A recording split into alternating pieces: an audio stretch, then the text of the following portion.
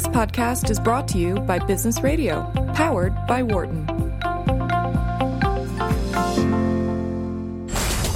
You're listening to Dollars and Change on Business Radio, powered by the Wharton School, Sirius XM 111. Hey there, folks. Welcome back to Dollars and Change on Business Radio, powered by the Wharton School. I'm Nick Ashburn. And I'm Cheryl Kuhlman. And we are here on Thursday mornings. It's a beautiful day here in Philadelphia. And we have been talking about, sustainable food. We've been talking about community development finance institutions. So once again, think about where your money is sleeping at night, right? Where is your money sleeping at night? Right. I don't think I have a good answer, and I am ashamed about it because I do want to live my values. I want to be investing for my values. It's still tough. I think you and I both know that. Agreed. But it's not for a lack of trying. But you gotta really figure out what's best for you and what products, whether that's financial or otherwise, are in the market. Every dollar you spend is a vote for the world you want to create. Yes, absolutely. So we're going to wonk out a little bit with some of Cheryl's and my favorite topic, and that's around data. Although, Cheryl, I'm worried that maybe our next guest, Jake Porway, who's the founder of DataKind, as a PhD in data science, he might be way above me. So looking forward to learning from Jake. Welcome to the show, Jake. Hey, thanks so much, Nick and Cheryl. Glad to be here. Do we have to worry? Are we going to break a bunch of stuff down? Are we going to talk in jargon? Not at all. Don't worry. I assure you the degree is all for show. I got it online. No, I think, it's funny you mentioned that because I think a lot of people hear, oh, God, data, this is going to be about math and high school, and I'm going to feel dumb. And so we actually, I think that's one of the things standing in the way of people getting around this topic. So we're gonna break it down in simple English language because that's what everyone's going to need to be able to do this. Excellent. Yeah, exactly. I mean, I think people have visions of just spreadsheets of zeros and ones or just random numbers, and then they're like, I don't know. Maybe some graphics every now and then. Yeah, charts. So, so Jake, let's just start simply and help us understand what DataKind is. Oh, absolutely. Well, you actually gave the best setup there with that vision of the spreadsheets and the nightmare pictures of binary, like we're looking at the Matrix. But really, DataKind came out of this realization that it doesn't take much for people to see what data is doing in the world than to just think about how often you interact with it every day. I sit down to watch Netflix, and Netflix says, hey, you'd like this movie, because it's looking at all this data about what I like and what other people like. You're a 98% match. Yeah, exactly. Right. Yes, right. Your dating life is based on data. Google Maps is telling me, hey, there's a faster route, to go get to the store because it's actually looked at all the traffic data. And so really, data is driving a lot of the things that you wouldn't think of as data behind a lot of our decisions. And that's really exciting because we're living in this world now where digital information about humans could teach us so much about ourselves and our communities and our world. But we are mostly seeing this in the for-profit community. So we're all, for lack of a better way of saying it, we're kind of solving first-world problems with a lot of these apps, whether you can find a bar to go drink at or whether you can find the right movie. And on the flip side, in the social sector, there's huge opportunities for these same kinds of innovations. They're not happening. So, for example, UPS can crunch all this data to determine that their fleets should actually not take left turns as often so they can get packages on time. That's a very popular article that's out right now. But at the same time, vaccines that could be life-saving vaccines are just sitting undelivered or unrouted effectively and are spoiling because they don't have that same technology available. Well, there's a lot of reasons for why that's not happening, but the thing that we see that's really interesting is a lot of folks may think, well, nonprofits, the social sector, they're just not very technologically savvy. But in fact, a lot of social organizations are now using technology. They're surrounded by digital data just from the satellite imagery that exists out there or open data that governments are producing. So we have no lack of problems to apply this to. We have no lack of data or computing going on out in the social sector. Really, the big thing that's missing is the human capital. Because to turn that data into insights to do something smart, you really need, like you said, a PhD in statistics or computing. And people who do that are usually well compensated and pretty rare. And so they go to Google and Facebook and Silicon Valley. Yeah, they're going to be snatched up. Exactly, which makes total sense. So really, this is a big lead-in to say, DataKind, we said, look, we've got all these people who are really great at doing data science. A lot of them want to give back but don't know how. And then you've got all these groups like Amnesty International and the UN who have all this data they could use to make the world a better place, but they're not even sure how to get started. So couldn't we just bring these people together? And that's really how DataKind started. We're a nonprofit that uses data science and machine learning and AI in the service of humanity. And really our model is to get over this market gap of the human capital and get pro bono volunteer data scientists to team up with social organizations to co-create, build new innovations that could help bring this to the social sector. And I love hearing that because, I mean, it's one of these cases where the pro bono, the volunteer aspect is really a use of some very good skills. I mean, rather than going out and, like, painting schools or something along those lines. Right. This is, I'm glad you brought that up because it's really a win-win. You get volunteers who say, this is so much better, like I said, than going and picking up trash. I can actually use my very expert skills. And similarly, we really emphasize this is not – a lot of people hear volunteer and think low skill. They're just going to be, students in data analysis programs. But, we get people who are the chief data scientists at Netflix and, professors in universities who say, man, if I could just, work with these groups, I could do a lot of good. So it's really a win-win in terms of kind of skills-based volunteering. So I guess I want to better understand, the model. So it's one thing to have, a cadre of data scientist volunteers. You have people who might need analysis on their data to better help decision making. Are you the matchmaker? Is that really what DataKind's role is? That's a great question. And someone put it to us best. They say really see ourselves as the matchmaker and relationship counselor. So to answer the question, you kind of think back to what are the problems. So, if data scientists could just call up nonprofits who needed each other's help, we wouldn't need to exist. You could just have a website. Everyone could find each other and great things would happen. The challenge that you have is, data scientists aren't always plugged into what the challenges of, say, Amnesty International's human rights agenda is, right? So they can't just sit down and start working. They don't know what the project is. And Amnesty International doesn't necessarily know the language of data science or what's even possible. Because at this stage, algorithms and AI and all those things that make people feel dumb we talked about are pretty foreign. So what we do at DataKind is we really work with both sides, people who want to get involved with us, and we'll actually help scope out projects. We'll help people imagine the art of the possible and really figure out where teams of data scientists could best be deployed. Then we kind of round them up, train everyone together, and then manage the relationship. We see it through to the end. We see it as our responsibility not just to make sure people know about each other, but we actually build this thing we've committed to for the world. So that's really our role, is scoping the project, building, all of the kind of getting out all the muck that's keeping these people from working together in the first place.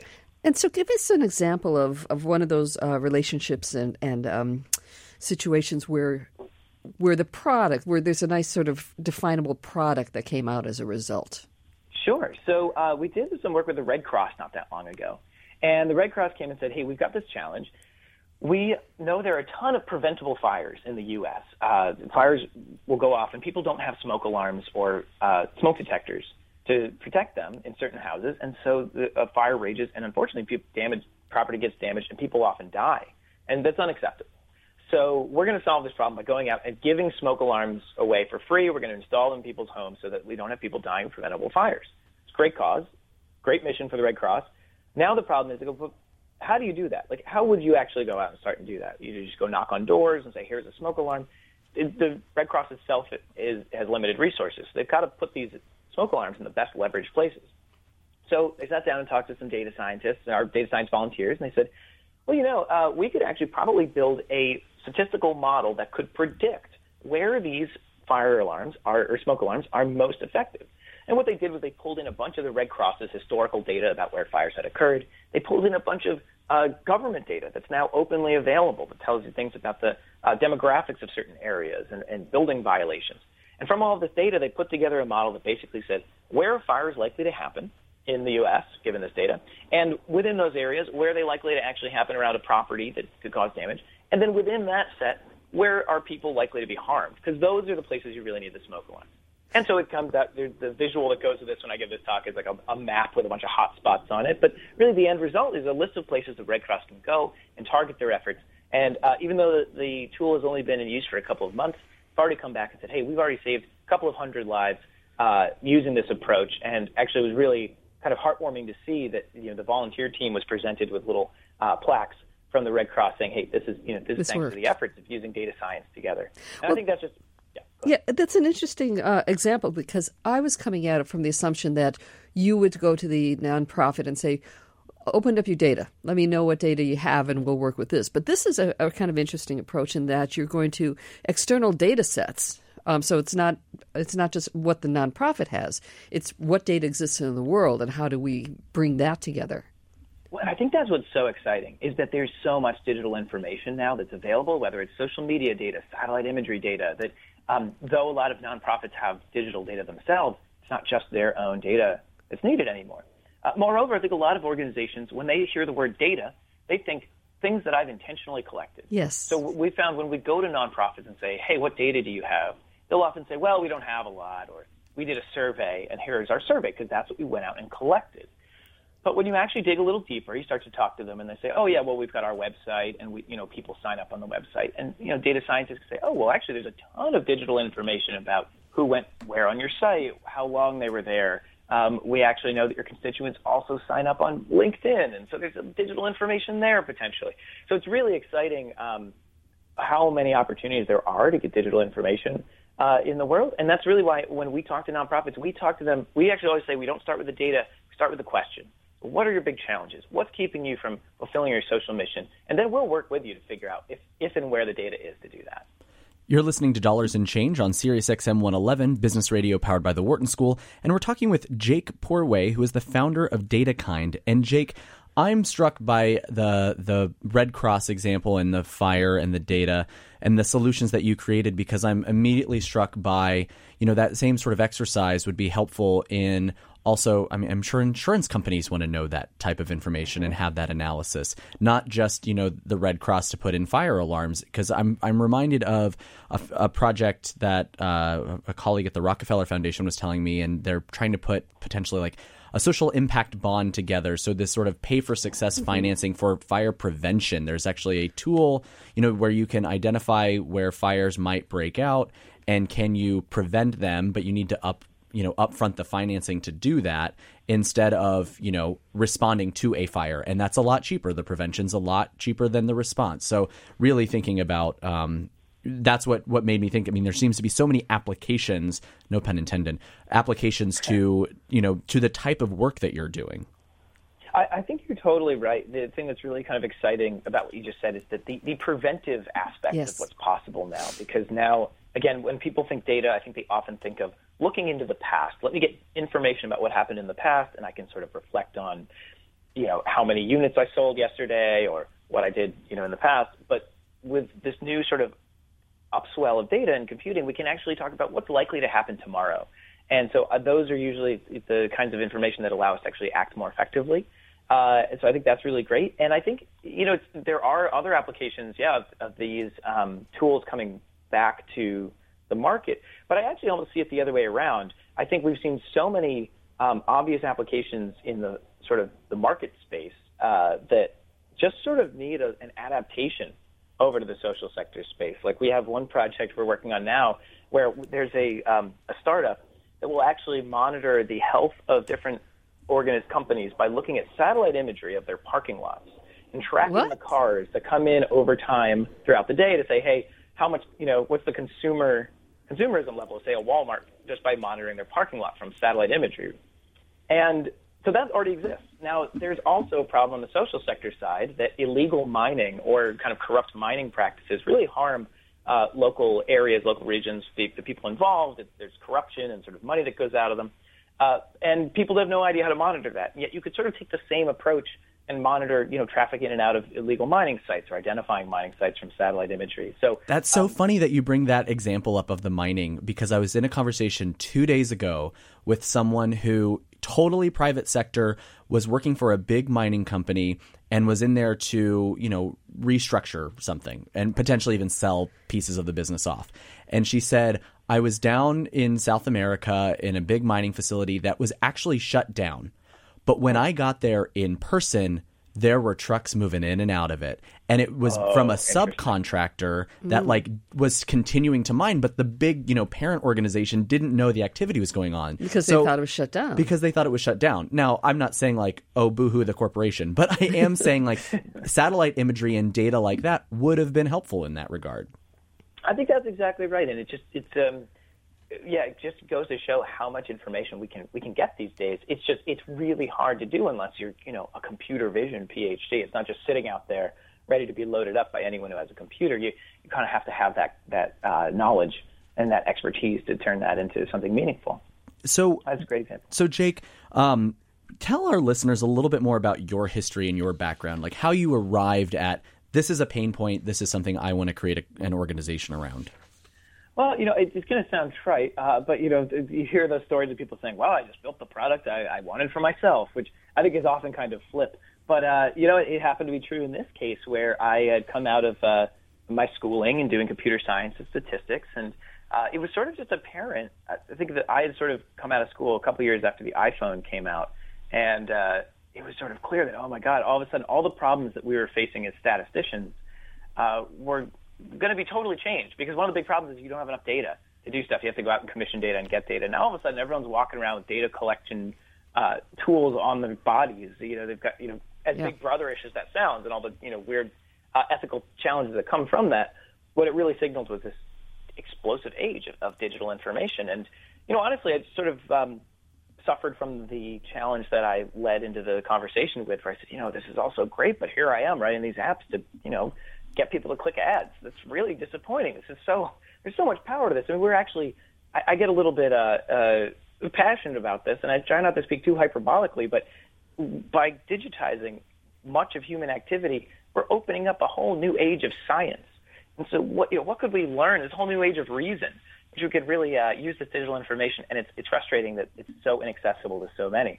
And I saw sort of fellow data scientists sitting around just saying, man, if we had, Kiva's data or the Red Cross's data, I'm sure we could do some really good stuff, but how will we get it? Who would we work with there? How do we make that happen? And so I actually, that was really the passion that drove me, was that I wanted to give back.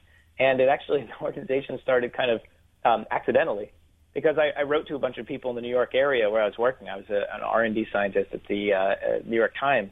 I said, hey, does anyone else want to try a social good hackathon? We're always sitting around hacking on data and building, Twitter for pets. What if we try to do it with the Red Cross? Is this a stupid idea? Does anyone even want to do this? And if you want to do it, here's a little Google form. Just put your name in. This way you can answer anonymously. Because I was so convinced that I was the only one who wanted to do it. And not only did the 10 or so people that I sent this to respond, but they actually started sharing it. And so I woke up the next morning, and the post had gone viral. And people around the world are writing and saying, oh, my God, I want to do DataKai in China. I'm going to do DataKai in France. How do I sign up? The White House was calling and saying, what's this new initiative? How do we support? And I was just submitting it at a desk. I was like, oh my God. What did I do? What have I done? Yeah. But it's a testament to all the people out there who want to give back, the kind of moment this is in history. And so ever since then, we've just been trying to keep up with that enthusiasm and the passion of the whole world. It's a real honor to get to serve as kind of the platform for folks, but really it's the energy of everyone else who's actually out there and doing it. So that was kind of my background and how we got here. And Jake, how many of these projects do you do a year? Oh, great question. So we're 5 years old. We've done about 200 projects so far. Yeah, and really, again, a lot of that is because we have about 14,000 volunteers around the world. And really, our model is to try to get these collaborations to occur as widespread as possible while still preserving quality. So we have a pretty light touch approach. We've got these volunteer networks chapter system that we use. So we actually have volunteer chapters in 6 cities around the world, in the UK, in Dublin, Bangalore, Singapore, DC, San Francisco, and we're in New York. So there's a lot of projects coming out of the network every year. I think last year it's always sort of going up. So I think last year we hit about 80. And, they range from, the sort of high-profile Red Cross predictive fire prevention techniques to working with smaller local nonprofits that need some help on, putting together the data they've got to help make better decisions. So it's a fairly robust group, but we're trying to go further. We're trying to get even more people involved, and even to potentially go deeper and see how we can build on some of these projects so that they're not just one-offs. We're actually continually making progress towards a single tool or insight that might be helpful. We're speaking with Jake Porway, who is the founder of DataKind. We're talking about how, we can use big data and analytics to think more creatively around solutions to complex social problems. And if you're a nonprofit out there and you have sort of a problem that you would like to ask Jake about and how data can and analytics can be used for your organization, give us a call at 1-844-WHARTON. That's 1-844-942-7866. And Cheryl, I have a question for you. Me? Okay. In this world of big data and the types of things we're talking about with Jake, you're a PhD in ethics. Yes. Do any alarm bells go off for you, or like from an ethicist perspective? That's a really tough word sometimes. The kind of Big Brother aspect. Yeah, as like well? how do you feel about that? Or not just Big Brother, but also sort of just, hey, someone is able to commercialize my activity. You know, they're not paying for that, but you know, I'm willingly checking the box that I agree to their terms of use. I mean, how do you respond to that? You know, I think it's interesting. I actually knew somebody once, and I don't know what she did with her company, but she was trying to find ways to get the monetization back to the person who did the signing, that if their data was used for something, they were then able to sort of profit from that usage in some ways. You know, I think it's a difficult issue, and I think that I'm more concerned, I think, about where you might go with the information that you're giving. You know, like Google knows where I am at any particular moment that I have my phone, right? Yeah. You know, and so how do we make sure that is not used in dangerous ways? Sure. I'm more concerned with maybe your car texting you or tweeting you. It does that. Which it already does. But Jake, I need it to be repaired. To get a little philosophical here, you know, Jake, where are you seeing? I mean, you work with data. Like, how do you think we can protect ourselves, or you know, where do you think the balance lies for us? I actually love that you brought this topic up because it's a very popular topic. We talk about a lot of data kind, and I would say just for the listeners out there, there are tons of groups addressing this, whether it's out of Stanford at Digital Impact, digitalimpact.io, or Data and Society out of New York. We love these groups who are talking about ethics of data and algorithms. Everyone should go look that up, and I really couldn't strongly recommend enough the book Weapons of Math Destruction. Yeah, Kathy O'Neill. I think we've actually had her, the author, on the show. Oh, wonderful. Okay, great, excellent. So good. There's already good fertile ground here, but I'll throw my own 2 cents in to say, look, there's huge ethical challenges here. Not only are you building data tools for people that may not necessarily know how to apply them, you know, we're sort of very admittedly opening ourselves up in the sense that we also have, you know, volunteers from Silicon Valley coming to work with organizations who are going to work on behalf of the constituency and use advanced technology. So there are lots of places where the responsibility can be passed around, and that's a really important conversation to have around who, you know, if something goes wrong. You know, we're talking about people's lives now. We're not just talking about if Netflix goes wrong, you get the wrong movie recommendation, boo-hoo. If your fire alarm algorithm goes wrong, you miss a chance to save a life, or you potentially harm a life. So this is not just a nice casual side conversation. This is really key to the mainstream of our work. And one of the things that we come back to is constantly working really hard in the design phase to bring all the participants to the table, whether that's the nonprofit, the data scientists, even the constituents, to just try our best to really do a lot of, you know, human-centered design up front to say, hey, when we build this thing, what's the worst that could happen? Who's going to use it? How? How do you know how it works? So I'll say that's the data kind stance, and that's the best we have so far, is to just continually be critical of ourselves and to bring as many perspectives to the table up front.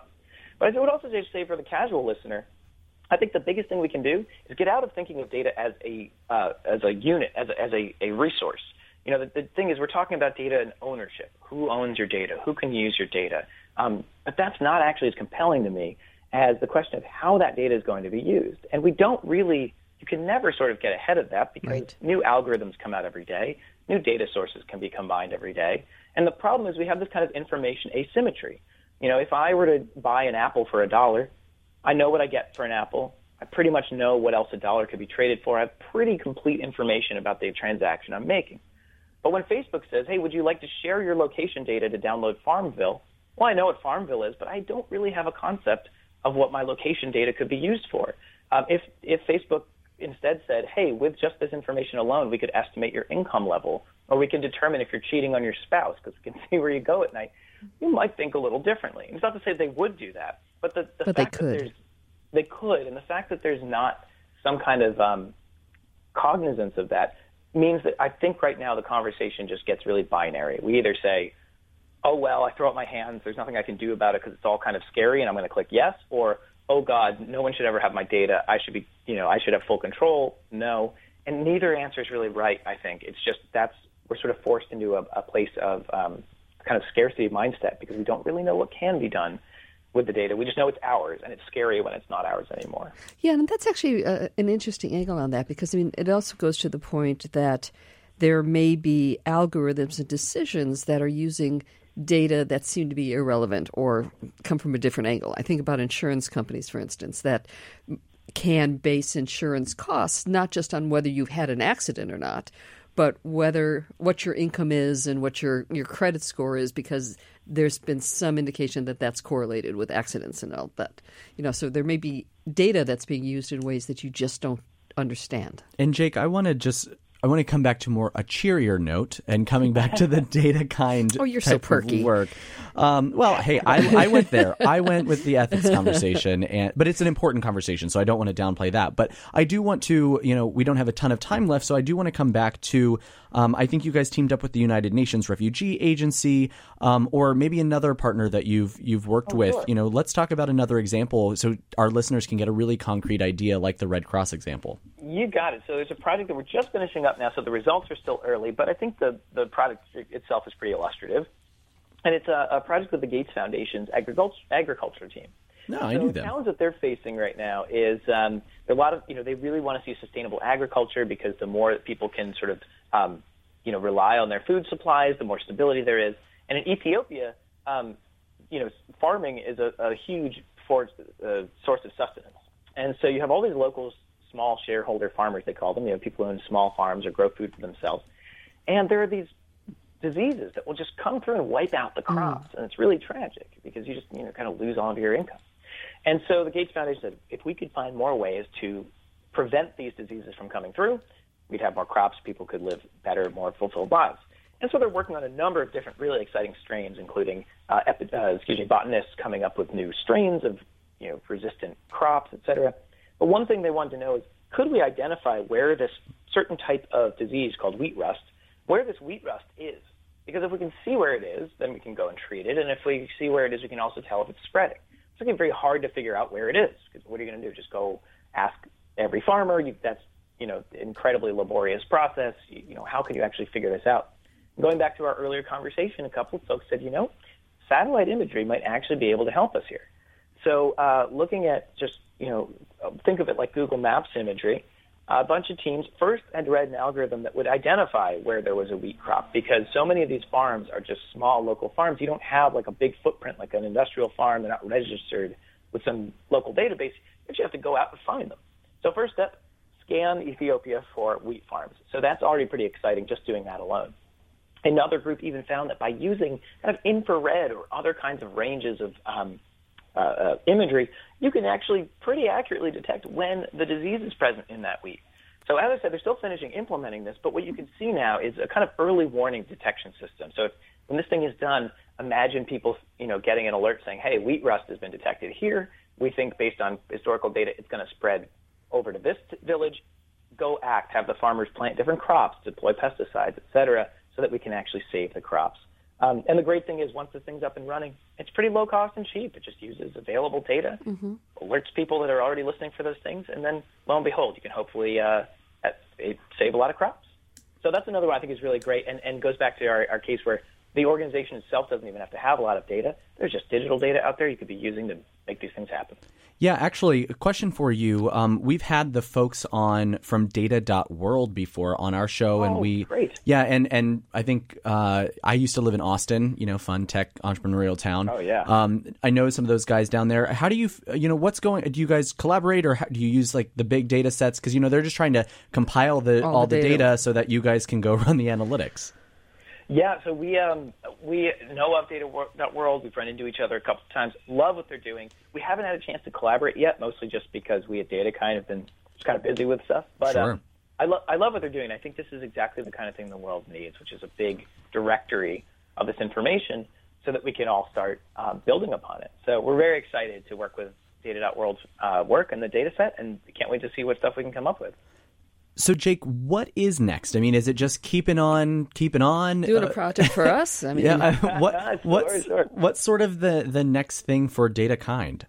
Well, I'm glad you asked.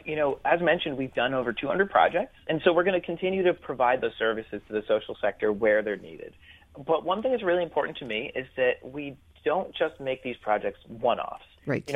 My vision wasn't let's just do a lot of projects or feel good about a lot of people working together.